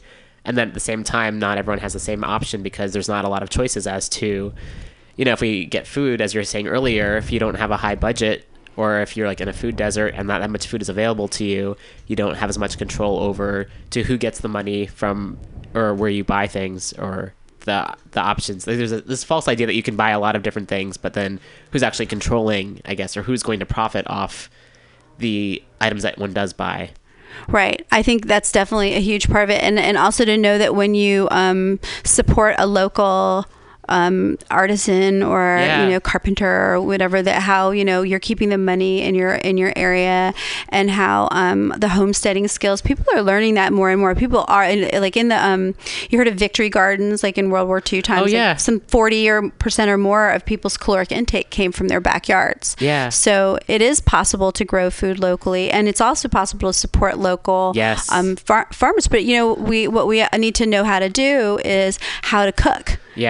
And cook together communally, like this whole industrialized system where there's like one woman standing in front of a stove, and a man who goes to work in a factory and then brings the check home, and then she's doing it all. That is such a weird, freaky thing for humans, because humans never used to live like that. Right. A village raised a baby. You didn't have to do 24 hours of childcare, 24 hours of cooking, cleaning, everything just by yourself with no help, and while someone else went and got the dollars. Like that lifestyle didn't make anybody happy. It didn't work for anyone. So we need to build local culture. We need to create local community. We need to love each other up, hug each other, fix each other's soup. Make more. If you're cooking, if you're going to cook, if you're going to go through all the trouble of dirtying up pots and pans and cutting boards, make enough food for 10 people and share it. Or eat some of that food later and don't get takeout, or support local takeout, local places. Bring your own stuff. You don't need to use disposable things with all your meals. We could really continue to build local culture, and you see so much of it here in the Bay Area. Like you see lending libraries in Berkeley of like tools. You don't have to buy a drill if you only use one once every 3 years. Just go to borrow one, a rake, whatever, or talk to your neighbors. Or Yes, you see what, because I feel like it goes back to this idea of individuality and this isolationist mentality, which you got to buy everything. In my neighborhood, there's a really cute parents group where they have a ski closet. So some parent is generous enough to hold the ski closet, because if you're going to take your kids to where it's cold, they're going to grow out of that whatever thing is that fuzzy cute little outfit is cute, but I mean they're only going to wear it one time, and the boots and everything just once. So when they're brand new still practically after they've been worn once in the snow. So they're the ideas of sharing economies and supporting each other, and I think that the Bay Area really is a model for that. And I think that's what when we talk about the concerns with some of the gentrification and things that are happening is losing a lot of that community support that we give each other. And we have the free farm stand. Here in San Francisco, you can eat free organic food. Where's the free farm stand? It's just really close to here. It's like 23rd and Mission, I think. Okay. That right there, the Los Niños park. Oh, yeah. Every Sunday. I think it's like, don't get me if I might be wrong, but like 11 to 1 or whatever I think is about the time. And it's all organic food.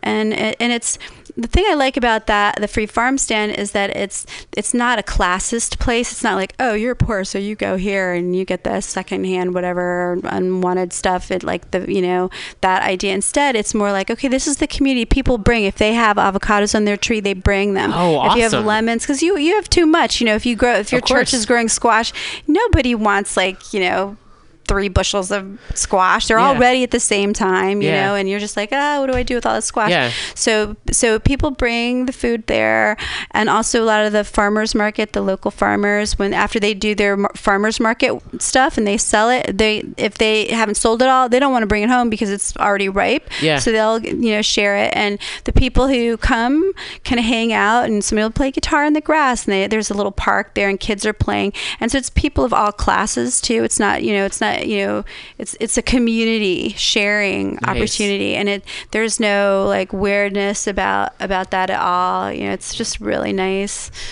place to go on a Sunday afternoon. Awesome. And you come home with a box of fresh veggies. Yeah, that's great. I had no idea. That's really cool. I'll meet you there on Sunday. Excellent. Very cool. Awesome. Well, is there so we're running we'll be on air for another 10 minutes or so. Is there anything else you'd like to share? We could also talk about what this past Wednesday. I don't know if we could talk about the marches at all, if you have any thoughts on those. Oh, well, I'm gonna do that though on Val's. Oh, sure. So maybe I'll take a break now. Yeah, definitely. And go talk to. Was I Cool. talking really loud? Oh no. I was gonna go talk to Val. Yeah. Well, thank you, Mona Lisa, so much for speaking with us. That was fun. Yeah. For sure. Cool. All right. So stay tuned, because coming up next will be Global Val with Women's Magazine, and you can continue listening on here at MutinyRadio.fm. This is Roman. You've been listening to the Weekly Review, and lots of food for thought. And when we do mean food, we mean food, and awesome ideas of things that are already happening and ways to share what we have here in the world already. And also just recognizing, as we've mentioned before, a lot of the things that are problematic in the world have been here for a while, since before this administration. And it's also important to recognize the systemic issues that kind of brought us here, as opposed to the people themselves, because we can target people, but it's more important to recognize the systems that are in place that have brought us these issues. So along those lines, let's play some music for the rest of the show. Thanks everyone for listening. This is Roman again. We're looking for sponsors here at Mutiny Radio. Please do help out if you're able. You can follow us on the internet, facebook.com/weeklyrev, and continue doing good things in your life. Reach out to folks. Be kind. Fight the system. Fight corporations. Shop locally. Support folks. Support each other. Check in with folks you haven't spoken to for a while. That's always a good thing to do too. This culture definitely wants to encourage us to be isolationist, to be separate from one another, and as Diamond Dave says, we can do more together than any of us can do on our own. So I wanted to share that. Stay tuned to Mutiny Radio. As I mentioned before, coming up next will be Women's Magazine with Global Val, and Mona Lisa Wallace, who you just heard on this program, will be sharing some more thoughts as well, so stay tuned. Also, coming up after that is the Common Thread Collective. Lots of good folks sharing lots of music, ideas. I was going to say politics too. Poetry, words, feelings, a lot of good things here at Mutiny Radio. Thank you everyone for listening, and I'll be playing some music to round up the show. So again, thanks everyone for listening in, and we'll be back next week.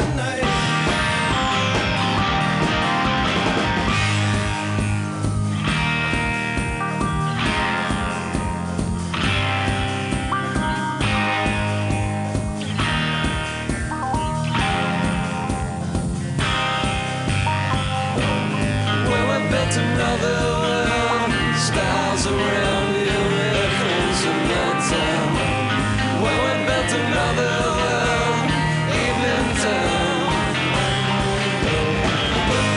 Well, I bet another world hanging ghosts from the trees, and that's what I saw. Well, I bet another world hanging ghosts from the trees, and that's what I saw. Well, I bet another world. Well, I bet another world.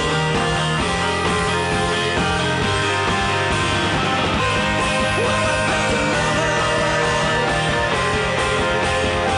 Jones in that town. Well, I bet another world. Jones in that town.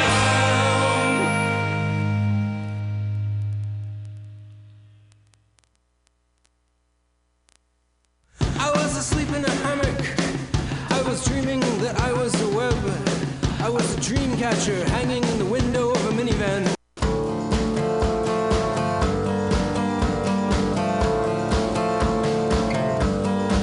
I'm not in love with the modern world. I'm not in love with the modern world. It was a torch to drive the savages back to the trees.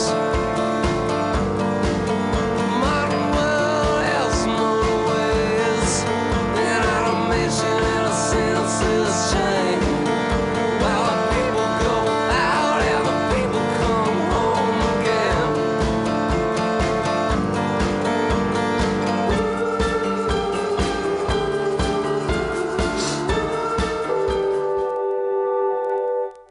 Alex! Ed! Can you tell me what food relieves insomnia, anxiety, stress, chronic brain, depression, nausea, and can induce euphoria and stimulate appetite? I'm gonna guess waffles. Yo, that is incorrect. Actually, Alex, the food I'm talking about are cannabis-based medicinal extracts. Cannabis-based medicinal extracts? That sounds like you're smoking drugs, Ed. No, baby. There are smokeless, safe, and less expensive alternatives to smoking. But can I use it to sleep? Yes, baby. Good, because I'm so excited by this that I may never sleep again. And it sounds like you, Alex, may want to check out the number 4AltaCalifornia.com. That's 4AltaCalifornia.com for a non-addictive, pharmaceutical-free alternative to smoking medical marijuana. Check them out today at number 4AltaCalifornia.com. This is Tushar Matters with MutinyRadio. Big up to the #1 station that rules the nation. Give it to me every time.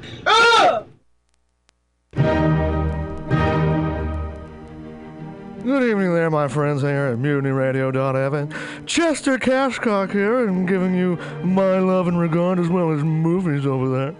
And I just wanted to let you guys know that anytime I go swimming in my vault of rare coins and piles of filthy cash, I can't help but listen to Pamtastic's Comedy Clubhouse every Friday from 8 to 10 p.m. I mean, if anyone who knows anything about comedy knows that Pamtastics books the best of San Francisco and beyond's underground comics. It's a great showcase, and they have a fun time at Pamtastics deep in the Mission District, where you can laugh off your tushy for a mere $5 every Friday to 10 p.m. And I laugh because $5, I mean, that's what I use to wipe my tushy with. So to laugh it off for a mere $5 is indubitious. But if you can't make it to Mutiny Radio, well, don't even worry. Don't fret at all. You can simply download the podcast post-show and giggle in the comfort of anywhere, like your Aspen summer home on the mountain ridge with the kayak feeling. So all you got to do is just go to podcastics.pcrcollective.org/comedy clubhouse, or you can listen live every Friday from 8 to 10 p.m. as your host Pam Benjamin brings you the best comedy from San Francisco and beyond the universe. And what's better than the universe? It's a cash cock, honey. Yeah.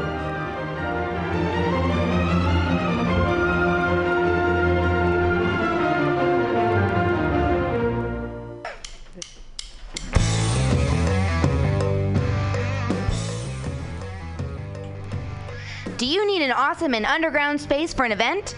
Look no further than MutinyRadio.fm. Our 30-seat flexible space can accommodate your acoustic band, birthday party, comedy show, dance party, karaoke super fun, theater event, fundraiser. If you think it, we can do it. You run the door and promotion, we run the sound, space, and podcast.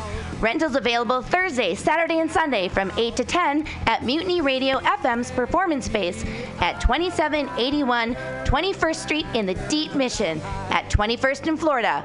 Contact Pam at pamsadai@hotmail.com for more options and booking dates. Incredible socialist prices so you can be creative in a free speech space without breaking the bank. That's Mutiny Radio Rentals every Thursday, Saturday, and Sunday from 8 to 10.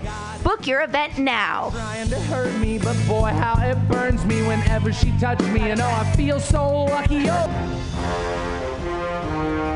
Are you tired of swimming through a sea of podcasts? Are ye on a raft without a paddle? Well, gather around me, sea dogs, and get aboard me pirate ship as we set sail for the seas of MutinyRadio.fm. From there, you can captain your own pirate ship as you sail through over 44 different shows for all of your listening pleasures. They've got live comedy to small business advice, LGBTQ friendly to sports, vinyl to gutter punk. MutinyRadio.fm has the best programming the internet ocean has to offer you. I bet my peg leg on it, or I ain't scurvy shit-faced McRack.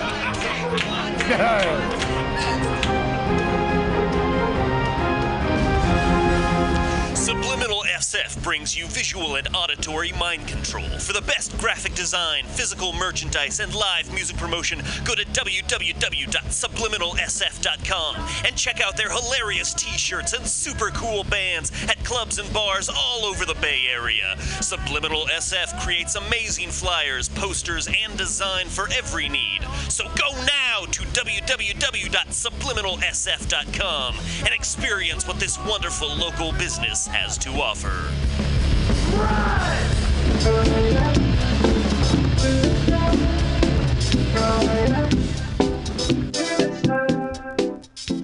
The second annual Mutiny Radio Comedy Festival is coming March 1st through 5th, 2017 to San Francisco, featuring 25 shows in 5 days and 50 comedians from across the entire U.S. From Washington and Portland to Los Angeles, New York to Indiana, Tennessee to Pennsylvania, these comics will join San Francisco's best underground comedians for 5 days of comedy at Mutiny Radio. All shows will be live streaming and available after via podcast at www.mutinyradio.fm. But see them live in our intimate 30-seat performance space at 2781 21st Street in the Mission, March 1st through 5th. Tickets available on our website, www.mutinyradio.fm now. Brought to you by our generous festival sponsors, Alta California Botanicals, Destiny's Mom, What a Tomato Produce Company, the law offices of John P. Strauss III, Asiento, FruFruHot.com, JankyTown.org, Brooke Heineken, Pervert Fervor, and Trina Roderick.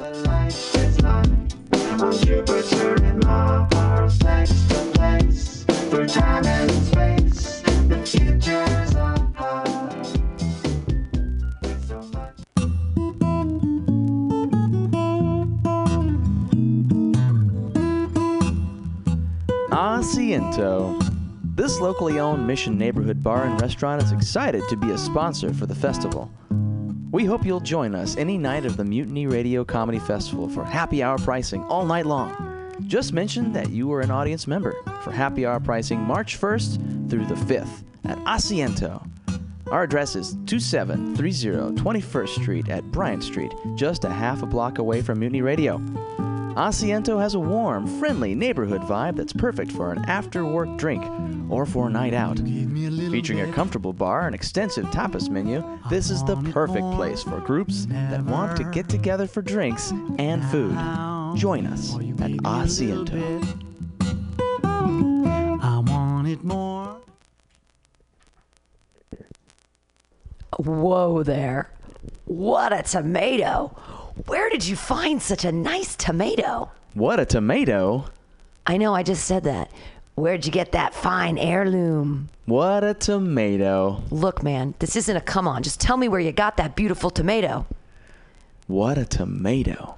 No, seriously. I actually want to eat a tomato. I love tomatoes. Where did you get that tomato? What a tomato. Dude, it's a fine, beautiful tomato. I want to eat one too. I want one right now. I like to eat them like an apple with salt. Tell me, where'd you get the tomato? What a tomato.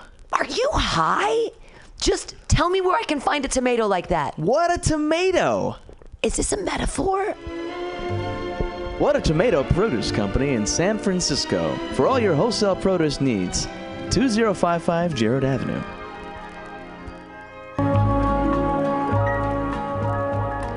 Hope your legs are looking sexy, because we're going to charm your pants off. Come to the Charm Offensive Comedy Show at Punchline San Francisco. It's a night of great jokes, magnetic personalities, featuring the Bay Area's most awarded comedians, plus national headliners. You'll laugh. You'll swoon. And when you regain your composure, you'll swipe right. Tuesday, March 7th. Doors at 7, show at 7:30 at 444 Battery Street in San Francisco's Financial District. Brought to you by Paco Romaine and Destiny's Mom's Comedy. Our last show sold out, so get your tickets now at punchlinecomedyclub.com. Charm Offensive at Punchline Comedy San Francisco. Tuesday, March 7th. See you there, sexy.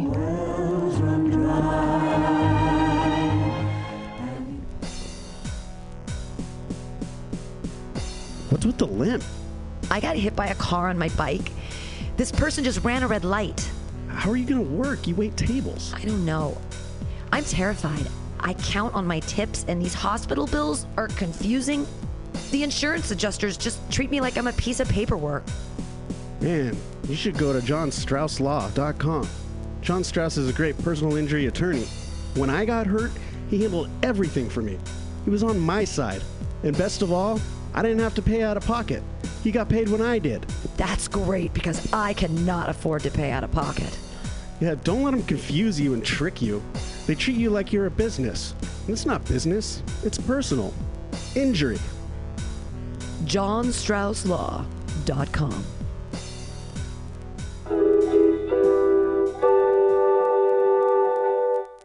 Alex! Ed! Can you tell me what food relieves insomnia, anxiety, stress, chronic brain, depression, nausea, and can induce euphoria and stimulate appetite? I'm gonna guess waffles. Yo, that is incorrect.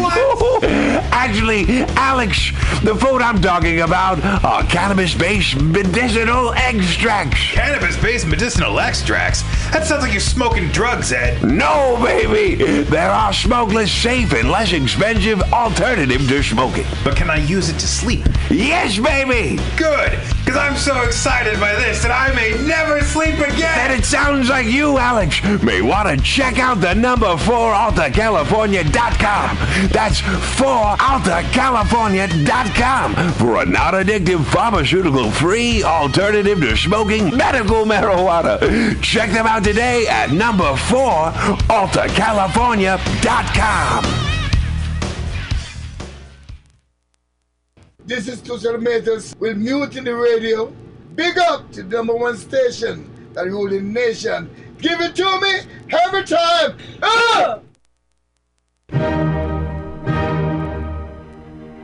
Good evening there, my friends here at MutinyRadio.fm. Chester Cashcock here, and giving you my love and regard as well as movies over there. And I just wanted to let you guys know that anytime I go swimming in my vault of rare coins and piles of filthy cash, I can't help but listen to Pamtastic's Comedy Clubhouse every Friday from 8 to 10 p.m. I mean, if anyone who knows anything about comedy knows that Pamtastic's books the best of San Francisco and beyond's underground comics. It's a great showcase, and they have a fun time at Pamtastic's